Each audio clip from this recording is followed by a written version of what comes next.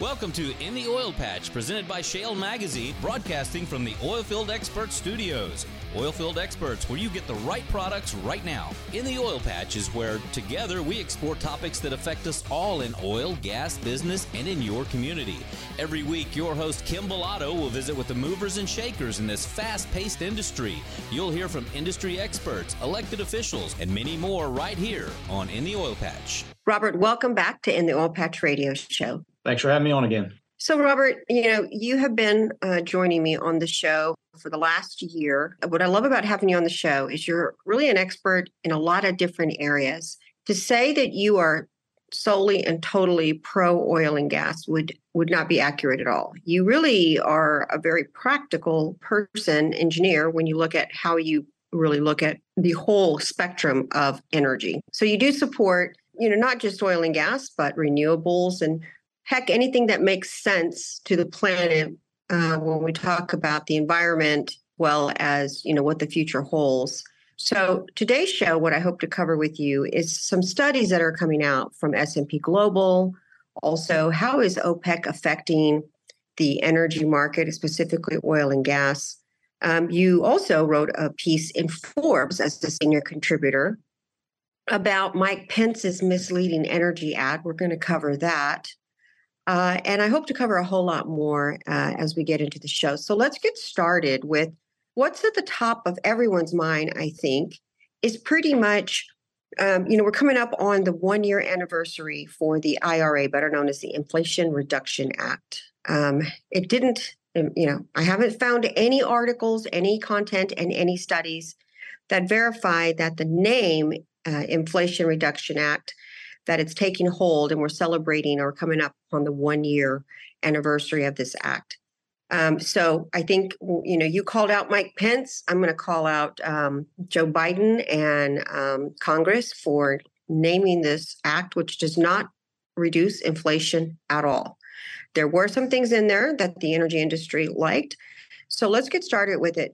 First of all, the study that came out, it's titled, "The United States Faces New Challenges Meeting Increased Demand for Critical Minerals 1 Year After the Historic Inflation Reduction Act." It's a study that came out by S&P Global. So let's start with, we all know how important these critical minerals are. They're used in these batteries. So what did the study find, and what are your thoughts on how successful is the Inflation Reduction Act, better known as IRA? Okay, so you hit upon one important point, and I actually flagged this when the act was passed a year ago. I said, this is called the Inflation Reduction Act. There's very little in there actually aimed at inflation. It is really a clean energy bill. That's mostly what it was.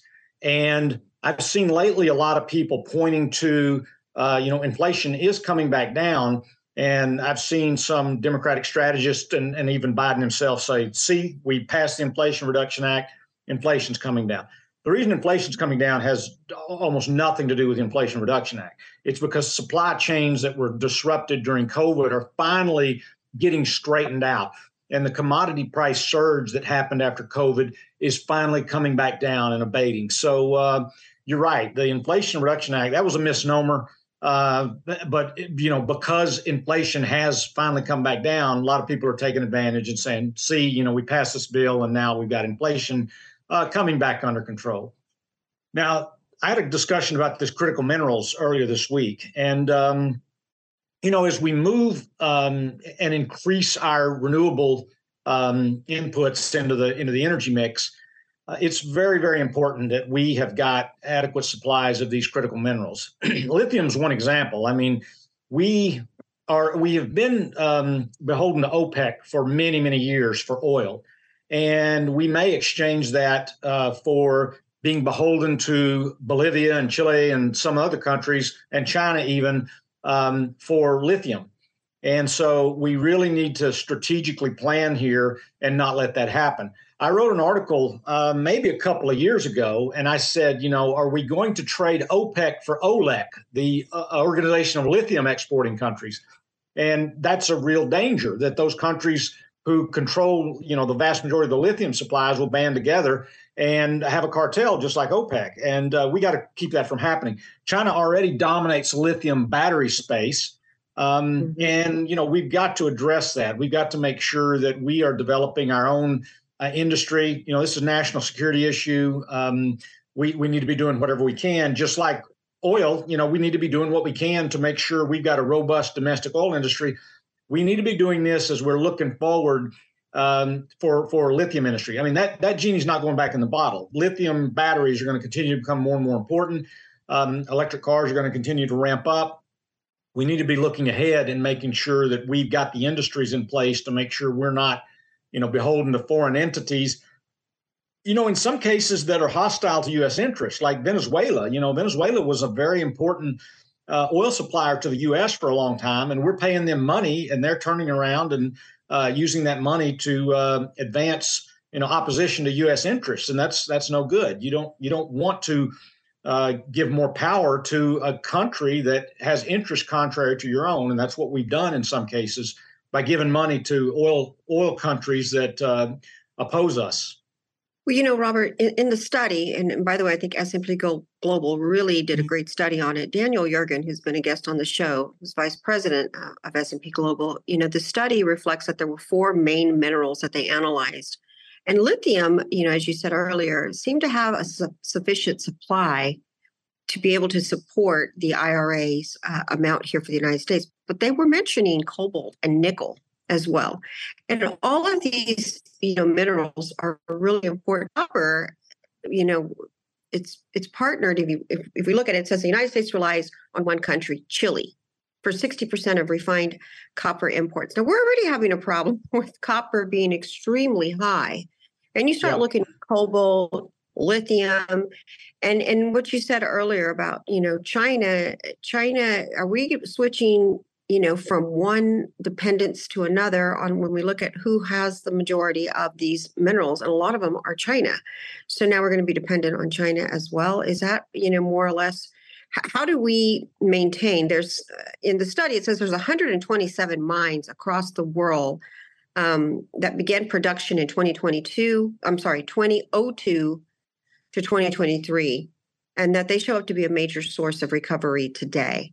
But they're not scheduled to really come online until 2040. The Biden administration is pushing, EVs faster than that.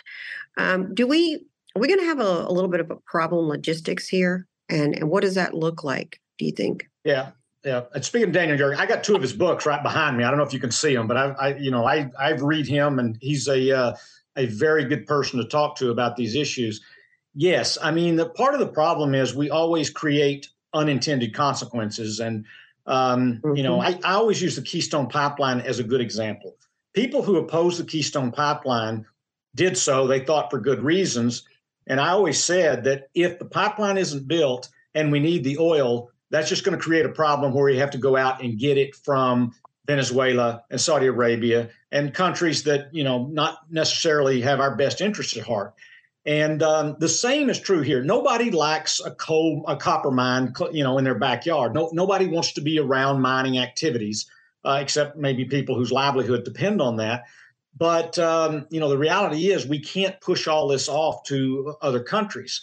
To the extent that we can get supplies from a reliable, friendly neighbor like Canada, that's one thing. But, when we have to go to some of these countries where governments are unstable, they can nationalize these industries. They can say, they can jack the price up on these things if they've got the market cornered. So we really have to have a better plan on, building out mining activities around these industries and identifying, in some cases, cobalt, there may be another metal that could substitute for it. So we need to figure that out. We need to figure out, is there something better that could be used or maybe not quite as good, but more readily available to us. And we need to be having those conversations and not simply, relying on countries that in many cases don't have good environmental protections in place and don't have good safety protections in place. They're throwing kids out there into the mines and, doing things that we wouldn't do here. So yeah, we need to be very aware of all that. It always seems as though, even though, like you said, these unintended consequences, I don't understand how our government does not realize these supply chains, these contracts, these, permitting processes need to be in place with these countries. If we know the demand is going to be there, then we need to pick our allies that we choose to partner with. And those need to be in place at the same time you're pushing your green energy transition agenda, if you will. Otherwise, we wound up very much like we ended up in COVID time, seeing that we didn't process a lot of things here out to China and didn't realize it. And when we had this global emergency, we were having problems accessing the things we needed for our citizens. So hopefully they look at this. The study's a good study. I encourage our listeners to go Google it. It's S&P Global, and it's a study on the Inflation Reduction Act. And it's 1 year, 1 year that we are actually coming to it being in place. Let's take a quick break, Robert. When we come back, I want to talk about OPEC, and crude prices are changing. I want you to give us an idea of what's happening there. You're listening to on the Oil Patch Radio Show. We'll be right back. In the oil and gas industries, you don't just need a workers' comp provider, you need a workers' comp provider who understands your business. That's Texas Mutual Insurance Company. At Texas Mutual, they've created the Texas Oil and Gas Association Safety Group exclusively for businesses involved with exploration and production. That means you'll have access to information and safety resources that fit the way you work. But the advantages don't stop there. As a safety group member, you'll receive a premium discount on your workers' comp. Plus, you can qualify for double dividends. You heard that right. Members can earn an additional dividend on top of the one you receive as a policy holder. It's all part of Texas Mutual's commitment to working as a partner with the businesses that keep our state running. Texas Mutual and the Texas Oil and Gas Association, two great organizations that are even better together. To see if you qualify to become a safety group member, go to texasmutual.com/TXOGA. Are you a business owner feeling overwhelmed where to begin your business's online presence? Maybe you've spent thousands of dollars in the past just to be highly disappointed with the results. We understand because we were once you. Since then, we decided to hire the very best experts to help us and you. Let us send you our business profile that will quickly show you your Google business rankings in these 5 areas: reputation, ratings online, website, advertising and social media, and search engine optimization. All of these areas really affect how Google ranks your entire listing. So if ranking on page 1 is your goal, pick up the phone and call us now, 210-240-7188, or simply go to shalemag.com/business profile. We'll be in contact with you within 24 hours. Once again, pick up the phone and call us now, 210-240-7188, or simply go to shalemag.com. That's shalemag.com/business profile. Start dealing with a company you can trust and always find. And we're back. You're listening to In the Oil Patch Radio Show. My guest today is Robert Rapier, senior Forbes contributor. Robert, before the break, we were talking about the anniversary of the Inflation Reduction Act. I want to switch gears and talk about oil prices. They started to retreat earlier this week after they had been trading or higher than normal 7 consecutive weeks. We'd seen gains, plus supported by OPEC plus cut supplies. The decline coincided with an increased concern about economic recovery in China and the ongoing strength of our dollar. Brent crude prices dropped around 0.3% to reach 86.52 a barrel, while crude oil prices reached 81.75 per barrel, down about 3%. Now, the Internal Energy Agency stated on Friday that the global oil demand reached record levels in June and that they expected to peak in August, cautioning that the price increase is possible, especially given the slow production from major suppliers like Saudi Arabia and Russia. Losses in crude oil market have been limited, especially when we look at a continual of the production, a recent production cut. My question is, we have a lot to look at here. In recent weeks, we have seen oil demand's expectation, and amidst deteriorating conditions in China, the possibility of rising U.S. interest rates. And my question is, there's a lot in that to unpack. There's a lot to consider. You got OPEC plus, you've got China, you've got the dollar. We've been on a steady pace going upward. Now it's kind of seems to have leveled off. My question is, there's a lot of variables here. What is going on? And what can we expect when we take all these different things into consideration? So the most important variable there is OPEC. And I tell people this all the time. People used to ask me, because I would say, while I think shutting down Keystone was a bad decision, that didn't affect oil prices or gasoline prices. And people say, well, how can you say that? Well, the reason I can say that is because OPEC can instantly cut or increase production and have an immediate short-term impact on the market. And Keystone Pipeline wasn't going to be online for several years. Oil prices don't move based on things that are going to happen several years from now. And it's just because OPEC makes these decisions. They meet twice a year, and they could take 10% of their crude production off the market. And that variable trumps all other variables. That's the most important variable. This is why I cautioned against using the Strategic Petroleum Reserve last year as sort of an economic weapon, because you drain the Strategic Petroleum Reserve to try to get oil prices under control. And that probably helped a little bit last year, stem the rise. But now we have a depleted Strategic Petroleum Reserve. And OPEC is sitting there going, wow, we could really have the U.S. over a barrel right now if we significantly slash production, because they have no way to combat this. And going into an election year, if Saudi really wants to get Biden kicked out of office, the most important thing for a president is gas prices. And that's why you always see releases of the Strategic Petroleum Reserve leading up to elections. Well, they can't do that next year. I mean, we're already, running at a very low level. So if Saudi Arabia next year decided, hey, we're going to make a statement on the election here, and we're going to significantly cut production and drive oil prices high, that can affect the election here. So Saudi could interfere with the election just by making oil scarce next year and driving oil prices sky high. So to me, all the other variables are noise. It's always OPEC. I mean, it starts and ends with OPEC because they control such a large proportion and they have so much of the world's export capacity for oil. They whatever they do, throws oil prices up and down. Now, sometimes there's a delay. It's not instantaneous, but some of the OPEC cuts are why oil prices have been rising lately. You'll see this play out for years. OPEC will make cuts, and then we'll see higher oil prices for years. And that's what's happening. That's really the important factor here.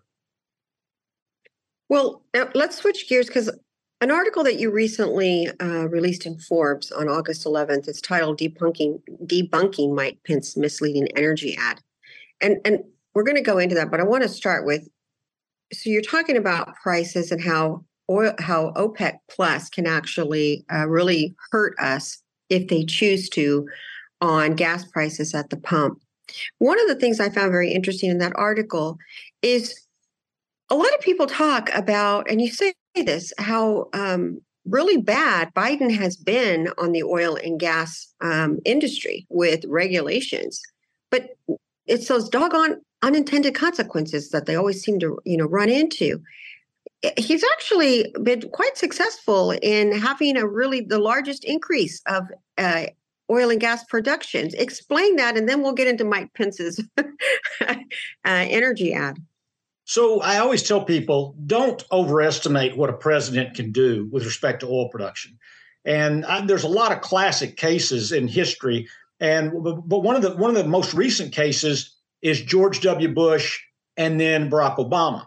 George Bush was an oil man. He had favorable policies to the oil industry, and oil production fell every year he was in office. And then Barack Obama comes along and oversees the largest expansion of oil production and natural gas production in U.S. history. Now, that seems totally counterintuitive because Obama was hostile to the oil and gas industry.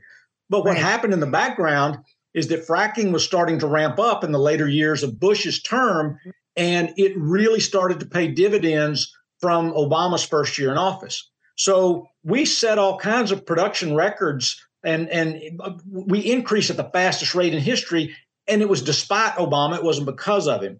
That didn't stop him from taking credit. The politicians do what they do. They're going to take credit when it happens on their watch. And so what has happened is that has continued. We had oil production in the U.S. turned upward in 2009, and it ran higher and higher. It had a little dip, I think, in 2015 when OPEC had an oil price war and tried to put the shale guys out of business. But our energy dependence on other countries fell every year and has fallen every year since about 2005. And that's not because of George Bush. It's not because of Obama. It's not because of Trump. It's not because of Biden. It's because of fracking. And that happened. So that macro factor trumps anything a politician can do. I mean, you can have friendly policies, unfriendly policies. That's noise compared to what fracking did.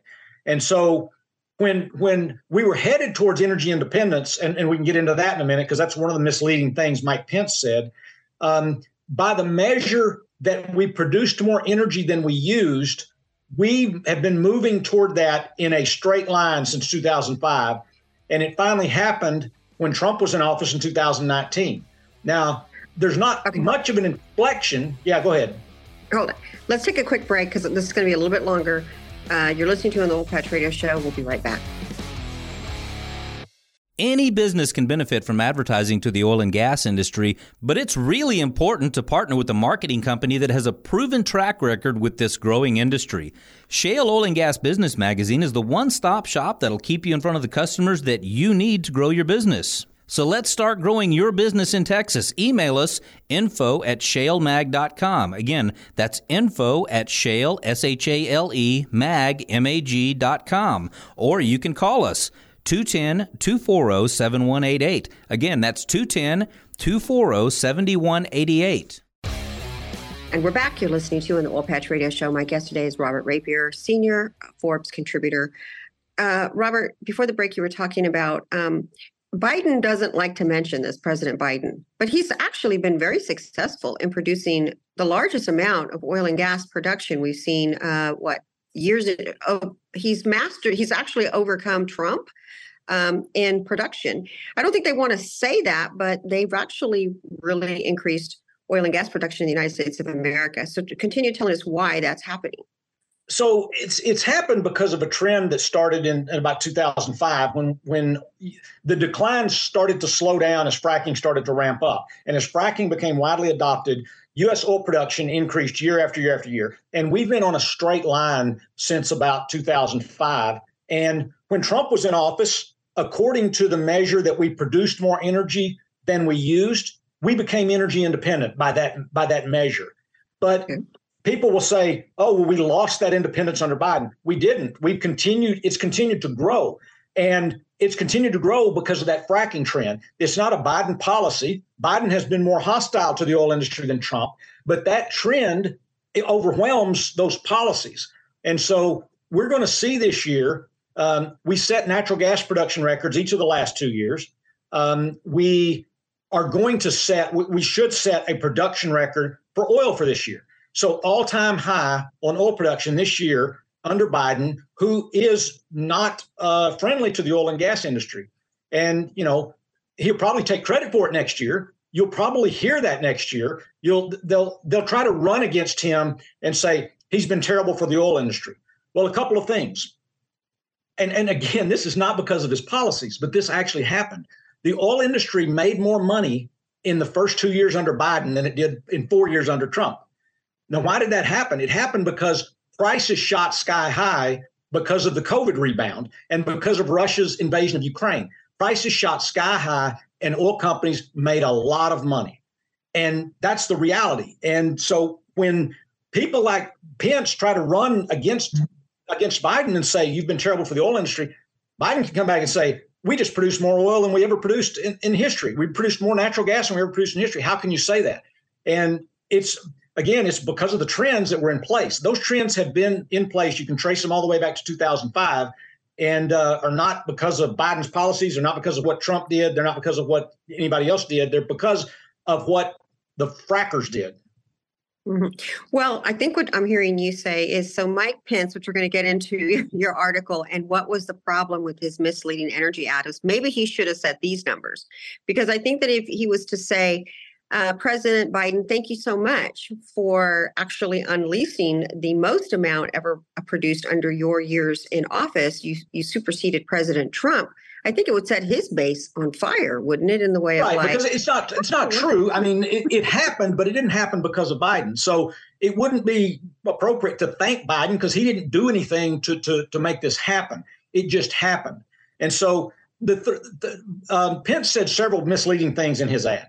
And I criticized him. First of all, I mean, he took a lot of heat because he got out, didn't pay for the gas, stuck the pump in, acted like he was pumping, but never squeezed the pump. So people made a lot of. Elected officials don't even know what is the price of gas. What is gas? I mean, I would imagine they have somebody pumping their gas, and they don't even have a clue as to what gas prices are. So he took a lot of heat for that. But where he was misleading, he said, remember $2 gas? I sure do. And then Biden came along and declared war on the oil and gas industry. Now, you can say Biden declared war on the oil and gas industry. That's okay. But we hit $2 gas because COVID crashed the economy. That's the only time gasoline hit $2 a gallon when Trump and Pence were in office. And so he's making it like we were $2 gas and then suddenly Biden came along and prices shot up. That's not what happened. We hit $2 gas because COVID crashed demand. But then from that point, when we started to recover, gasoline prices rose by 40% from the bottom until Trump left office. So they were already steadily rising. And that rise continued when Biden was in office. And COVID recovered, demand couldn't keep up, supply couldn't keep up with demand. And so we saw spiraling prices. And then Russia invaded Ukraine, that exacerbated matters, drove it higher. So that's the first problem. First problem is, remember $2 gas. Well, we were only at $2 because COVID crashed the economy. So that was one problem. Okay. Yeah. So that was one problem. The other problem, the biggest problem, is he made an allusion to getting back to energy independence. If you are measuring energy independence such that we became energy independent under Trump, we're more energy independent today than we were then. That has grown. And so two different ways to think about energy independence. We produce more energy than we use. Now, we're always going to import oil, always. So if you say energy independence means we don't import oil, we haven't been energy independent in probably 80 years because we import oil, we refine it, we export gasoline. So, but that's not really a good, useful definition of energy independence. Energy independence means we could be self-sufficient in energy. Hold on, Robert. Let's take a quick break because I want to go into energy independence and what administration really happened to give us energy independence. Let's take a quick break. You're listening to in the Oil Patch Radio Show. We'll be right back. And we're back. You're listening to in the Oil Patch Radio Show. My guest today is senior contributor of Forbes, Robert Rapier. Robert, before the break, an article that you recently wrote in Forbes titled Mike Pence Misleading Energy Ad. You were telling us a little bit about the history of, first of all, you talked about it's a little misleading, and now you're talking about energy independence and why you're saying if we're going to say that we were energy independent under Trump, you're saying that's not so fast because you're saying if that's the case, we've been energy independent or we haven't been energy independent for over 80 years. So what I'm saying is there's two different ways to think about energy independence. You can say we produce more energy than we use. You say, okay, in that way, we would be self-sufficient in energy. But the reality is we do import energy for different reasons. And if you say that is energy independence, we haven't been energy independent in 80 years, and we won't be energy independent because there are certain reasons to import certain grades of crude oil, refine them, and export those. So either we've been energy independent since 2019, and we're even more energy independent now, or we haven't been in 80 years. Pick your definition. Now, I like the definition that we produce more energy than we use. We have excess energy produced. And 2022, we had more excess energy produced than at any time in the last 80 years. And that has grown because again, fracking, and we've increased oil production, we've increased natural gas production.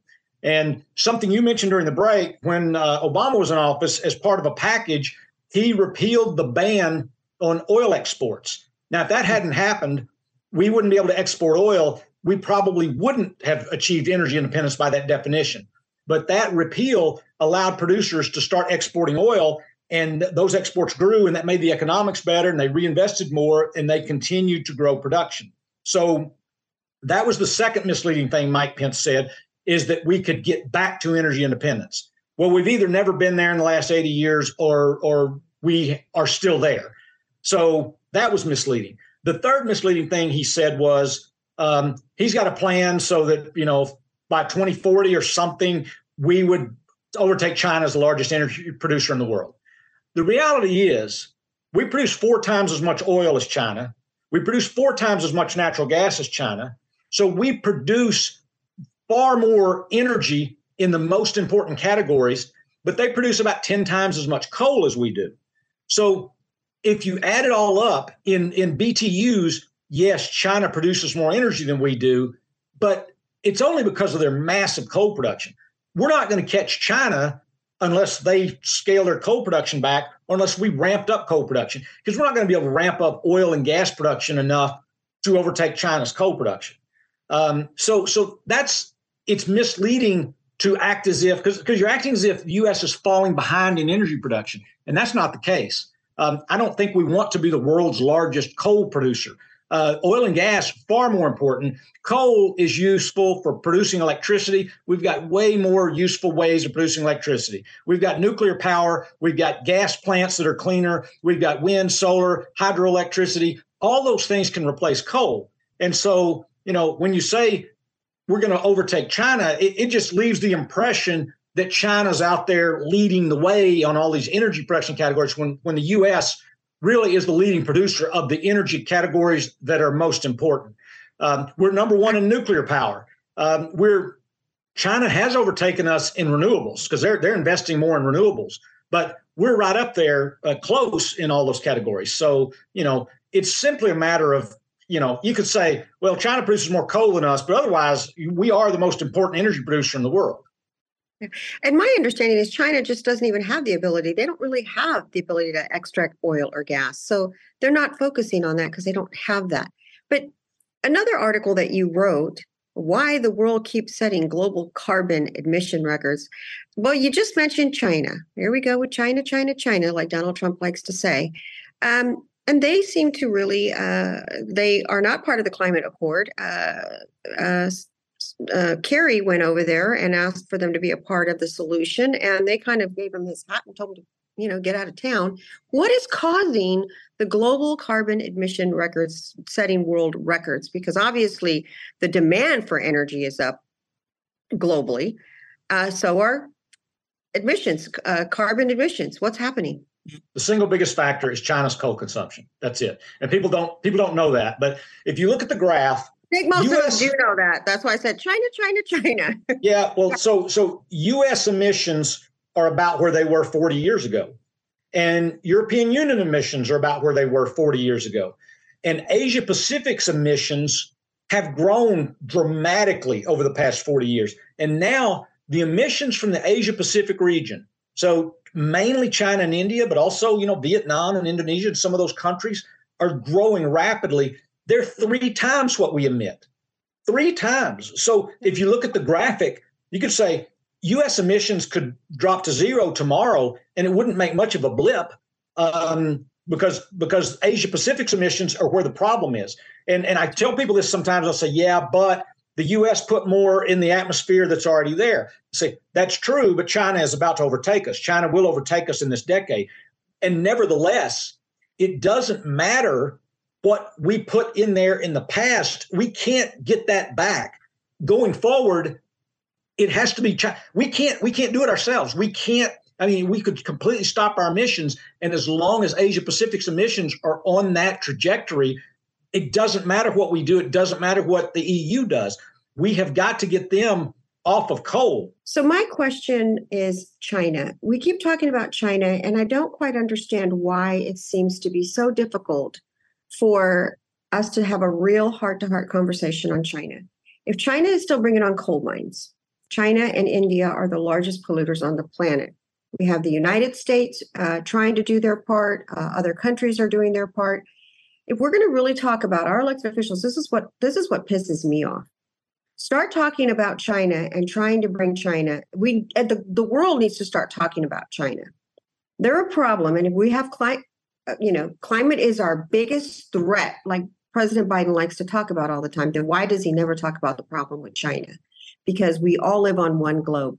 Now, just to remind our listeners, last week we had Harold Hamm on the show, and he was talking about how this is all a crock of crap, in the way of like, if China is doing this, why are we not bringing China in? When we get back from break, Robert, I'm going to give you an opportunity to speak about that because I think that's important to talk to our listeners. They're not stupid. They understand they're being fed something that doesn't match up. Why is China getting a kitchen pass in the name of climate change, but everybody else in the world has to worry about our admission? Let's take a quick break. You're listening to an Oil Patch Radio Show. We'll be right back. Attention small and medium-sized business owners. Are you feeling overwhelmed with back-office tasks like payroll, workers' compensation, federal regulations, safety laws, employment standards, and benefits? Don't worry, Unique HR has your back. For over 30 years, our team of qualified professionals has been providing people-centered solutions to help businesses like yours navigate the heavy burden of running a business and managing their workforce. We're the PEO with a pulse, and we are just a phone call away. Call us today at 361-852-6392. Unique HR, the partner you can trust. SHALE Oil and Gas Business Magazine provides services like print advertising and digital marketing. Our digital advertising services include website, email, radio, video, and social media. SHALE also provides specialized web services from website management to search engine optimization and social media management. Visit our website, shalemag.com. Once again, that's SHALE, S-H-A-L-E, mag, M-A-G.com to learn more. SHALE is your one-stop shop for growing your business. Pick up the phone today and call 210-240-7188. Again, 210-240-7188. And we're back. You're listening to an Oil Patch Radio Show. My guest today is Robert Rapier, senior contributor for Forbes magazine. Robert, before the break, I had one of my moments trying to help our listeners understand there's a problem. We're talking about climate change, and it is that severe. Then why is China not being brought up as a global problem when we talk about climate change and emissions? And you just said in your article that one of the main reasons why we're setting goals for carbon emissions polluting the planet is China. Why is this not being said more? So it's not one of the only reasons. It is the only reason. I mean, if you look back, so the Statistical Review looks at emissions since 1965. And since 1965, U.S. emissions are pretty flat. EU emissions are pretty flat.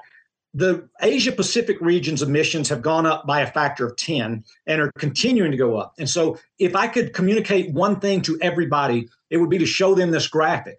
And you can see exactly why we're setting records. It's because every year, Asia-Pacific region emits more than they did the year before. And so the question is, why don't we do something about this? So here's what China would say. China would say, well, per person, you emit twice as much as we do. And that's true. So per person in the U.S., we emit about twice as much as a person in China. But there's 4 times as many people there. So did you need a minute? Yeah, I heard you. Yeah. Yeah. So there's 4 times as many people there. From the environment's perspective, from the atmosphere's perspective, they don't care that we're emitting twice as much per person because we've got a lower population. So what's driving this is the very large countries increasing and heading toward, middle class across the country. And on one hand, you can understand their argument, but on the other, you say, well, you've got too many people and carbon in the atmosphere is already so high. You can't, with the number of people you have, you simply can't reach a United States style of standard of living because, we'll have twice as much carbon in the atmosphere as we have now.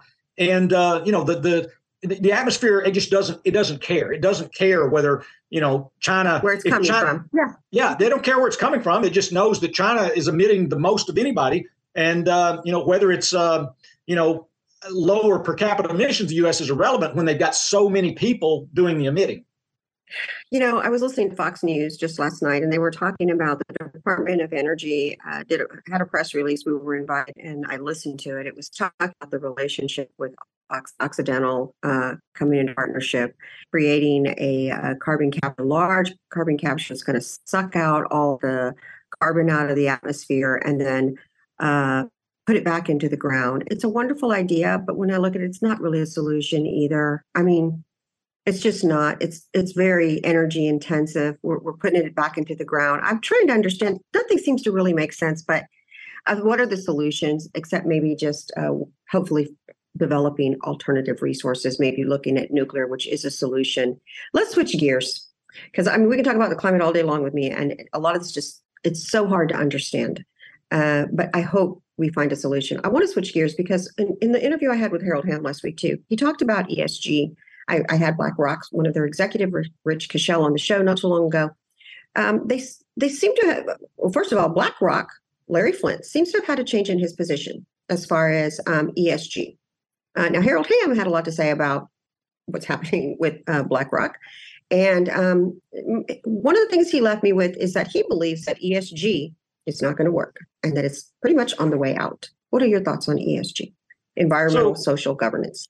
Yeah, so it's always been important to protect the environment and to protect workers, and that has been around forever. Before ESG was ever a term, I worked for ConocoPhillips, and we were careful about our emissions, and the EPA regulated us, and we, you're not dumping oil into a river. You're cleaning up. You're reporting when you have a drip. I mean, there's a very high level of environmental awareness and responsibility in these organizations, and in recent years, ESG became sort of a buzzword, and there's a lot of greenwashing that goes on there. There's a lot of people promising to do things that they don't actually do, and so to the extent that there's elements of ESG that have always been around that we've always had to do. The taking care of the workers and protecting their safety and protecting the environment. But ESG is a buzzword. It's lost a lot of meaning.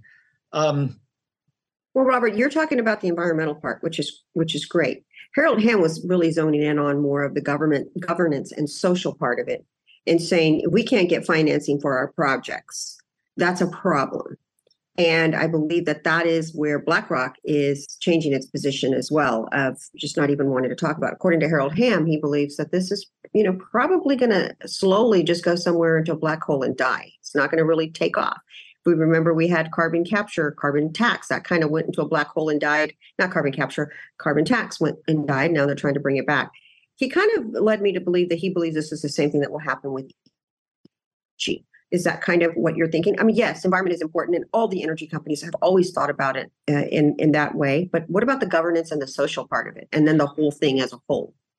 So, he's right that if it starts to impact projects, they don't get financing. If it starts to impact our production and starts to drive prices higher, then you will see a backlash against ESG. There are elements of it that are good, but when a company is, sometimes those scores, I've seen the scorecard. Sometimes those scores are meaningless, and they refer to parameters that just are really meaningless. Companies saying one thing and then doing something else. And, that's my biggest issue is that there's not good hard metrics there that are always meaningful. And as Harold Hamm said, when it starts to impact your ability to do projects, that's one of those unintended consequences potentially where you might look back and say, yeah, we didn't do that very well. We need to do something different. Well, I think the scary thing is when we're looking at who is setting these scorecards for ESG, environmental, social governance. I wonder how experienced they are specifically in the energy sector. And if it's the problem with these also is it might start in oil and gas, but then it crosses over into green energy and renewables. And it's always up to somebody's belief who's purchasing the stocks or the view of the shareholders, how woke they're going to be or how liberal they're going to be with what they're trying to say. I just see that there is no uniformity in this at all. So it's a problem. And maybe Harold Hamm is correct. And maybe we need to throw this whole thing out and start over again, because without these projects, oil and gas is not going to be the only one that's having problems with financing long-term projects. They can easily turn on wind or solar or nuclear. So or the mining companies. Yes. So it's really up to people we don't know to make decisions. And I don't think that's a really good thing for us to look at for our energy future and our policy. You have 2 great articles out that's going to close out our show for today, Robert. Tell our listeners where they can go and follow you to get your latest articles that you're writing in Forbes and keep up with you. Yeah, so the best place to find me is just Google my name in Forbes, and you'll find a link to my profile and all the articles. I write 5 articles a month for them. Right now, I'm writing a series on the statistical review. Next article out will be on oil production numbers around the world, which countries are gaining, which are losing. I can tell you the U.S. is the #1 oil producer in the world, and we have been for several years. and we will be again this year. And the U.S. will, I'll go on record and say we will set a new production record this year. Robert, thank you for joining us on the show today. We look forward to having you back next month when you keep us engaged in what you're writing on and what's happening in the world and energy. Thanks, Kim. In the Oil Patch is where together we explore topics that affect us all in oil, gas, business, and in your community. Every week, your host Kim Bellotto will visit with the movers and shakers in this fast-paced industry. You'll hear from industry experts, elected officials, and many more right here on In the Oil Patch.